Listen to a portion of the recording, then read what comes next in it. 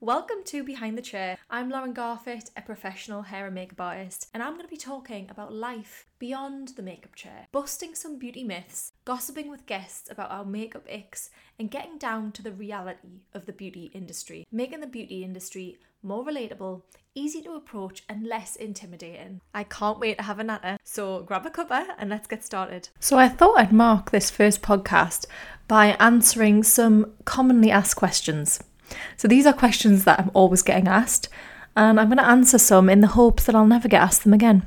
No, I'm joking. So first of all, this is probably the one I hear the most, is how long have I been doing this?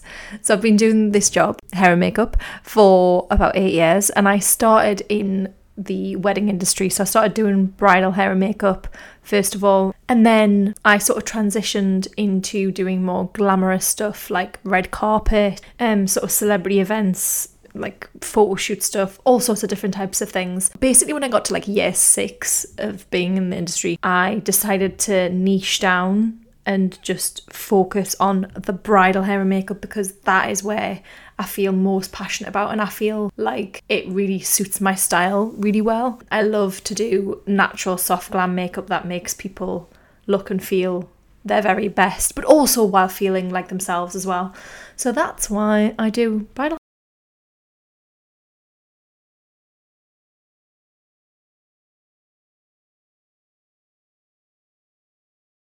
The next question is, why did I get into this job? I've always been creative. I've always liked doing makeup. I remember when I was from about 10, 11, I discovered the power of mascara and eyeliner.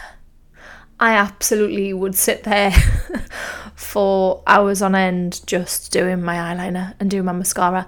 I think as a person with blonde eyelashes, I think when I started wearing mascara, I was just like astounded by how long my eyelashes actually were, because you can't tell how long my eyelashes are unless I've got mascara on, and because they're completely blonde otherwise. So I just think, wow. Anyways, that's sort of where it's all started. And then from there, I just always sort of experimented with makeup.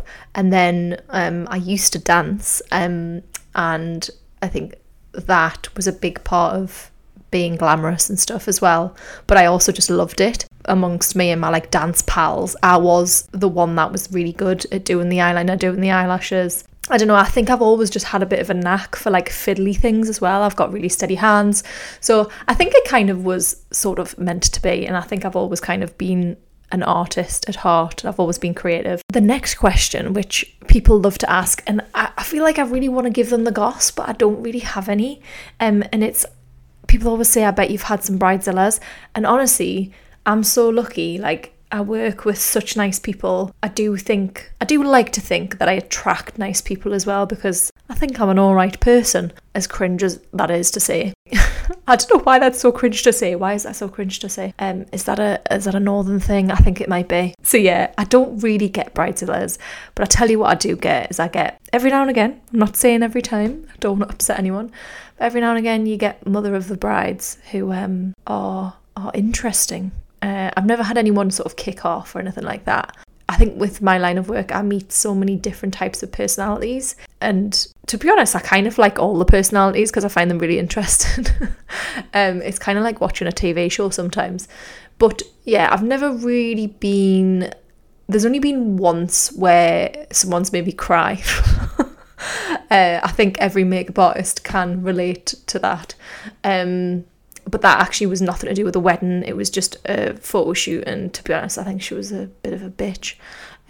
Yeah, this is a podcast where I'm going to swear, I've decided, because I do swear, so I'm just going to be myself. Yeah, she was a bit of a cow, and she just, I don't know what her problem was. She was very strange. Okay, next question. What is my favourite type of makeup to do? So my favourite type of makeup to do is soft glam, which is basically what I do all the time, which is great because that's what people know me for now.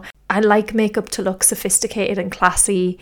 I always feel like I am improving. Like in my head, the image of sort of where I want my makeup to be, if that makes sense, how I want my makeup to look, my work to look, is at a different sort of level. And I know I am good at what I do, but I'm always improving, and I'm always learning, and I feel like as an artist in any sort of medium, you're always learning something new, and I learn from all sorts of different things. I learn from nature and other artistic like avenues, and yeah, I always learn from other makeup artists as well, other hairstylists.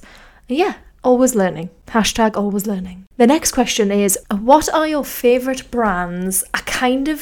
This question stresses me out a little bit because I've basically got like a really long list, but I will give you my top 5. Let's try and keep it at 5. So my first one that I'd say is maybe on the top of my list is Charlotte Tilbury. Charlotte Tilbury, I really like pretty much everything that she does. The only product that I think can be divisive and a little bit tricky to use, and it doesn't work on everyone, is the Airbrush Flawless Foundation. I love that foundation on some people. When I've used it on the right person, people go, oh my god, what did you use? And if it's used on the right skin, it looks flawless. So yeah, but I have recently invested in the Beautiful Skin Foundation for my kit, and that is a bang on a bit of me. It's a bit of me because it's a natural skin finish. It's glowy but not too glowy. It's not like shiny, and it's buildable, which is one of my favourite features of any foundation. Is it buildable? Is it workable? When I say buildable, if you're not sure what that means that you can add layers upon layers, so you can build the coverage to your specification. The next brand that I love, which I use a lot of at the minute, is NARS. I use a lot of their concealers, especially the soft matte concealer. That's my favourite at the minute, and I like their bronzer. Yeah, they do lovely blushers. I really like the depth of colour in their blushers. The next brand is Hourglass. As you can tell, I'm a bit of a bougie one. I do like the luxury brands. Hourglass is a luxury brand, and my favourite things that I use from Hourglass are the concealers. Currently using the concealers, and I also have some of the powders in my kit. The reason why the powders from Hourglass, if you've not heard about them, the powders are really, really finely milled, and what that means is you get a really beautiful finish on the skin, so it doesn't feel like powder. And it glides onto the skin, and it's really easy to apply. It's hard to apply too much. They're just really fantastic powders, and they last a really, really long time. Depends how much bronzer you use on a daily basis, but I think if you're using like a moderate amount every day, I think it would last you 18 months. It's a beautiful bronzer. Do you know what? I'm going to leave it there. That is my top 3 favourite brands at the minute. I was going to name 5, but no, you know what? Top 3, that's it. This next question isn't really a question, it's more like a comment that I hear all the time. And it's always from the father of the bride. And it goes like this. It goes, what can you do with this face?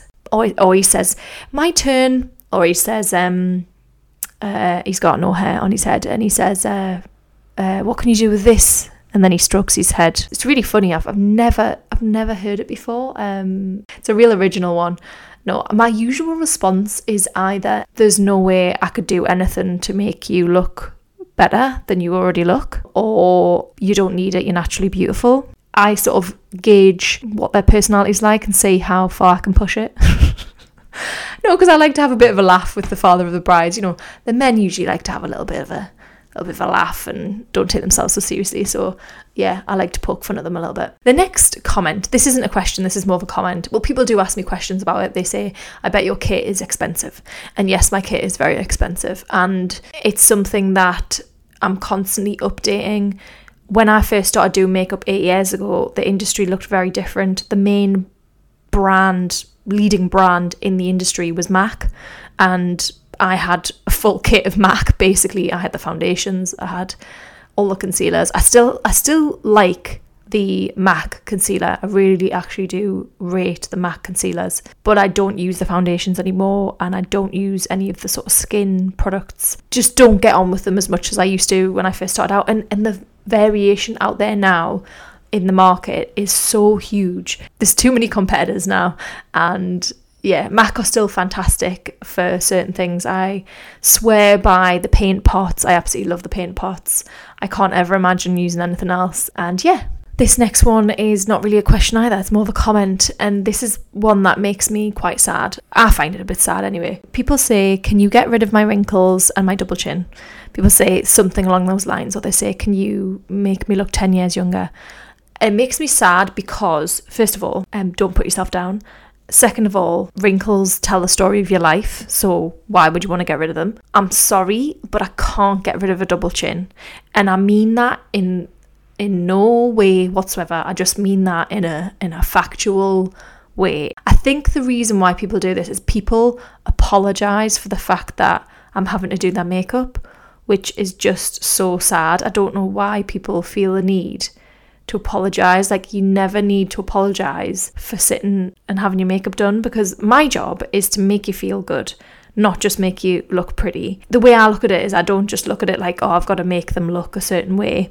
I also make it an experience. I like to massage the skin, and you know, when I'm cleansing the skin, I like it to be a relaxing experience. Pretty much everybody who sits in my chair says, oh God, you could just keep going with that facial massage. Like, people really don't take the time out for themselves, so when they do sit in my chair, that time can be really precious to some people and really important. So to me, if that's what I'm giving them, that is a fantastic addition to someone's life, someone's day. So please do not apologise for being in someone's makeup chair. I'm pretty sure that I've covered all of the questions that I get asked all the time.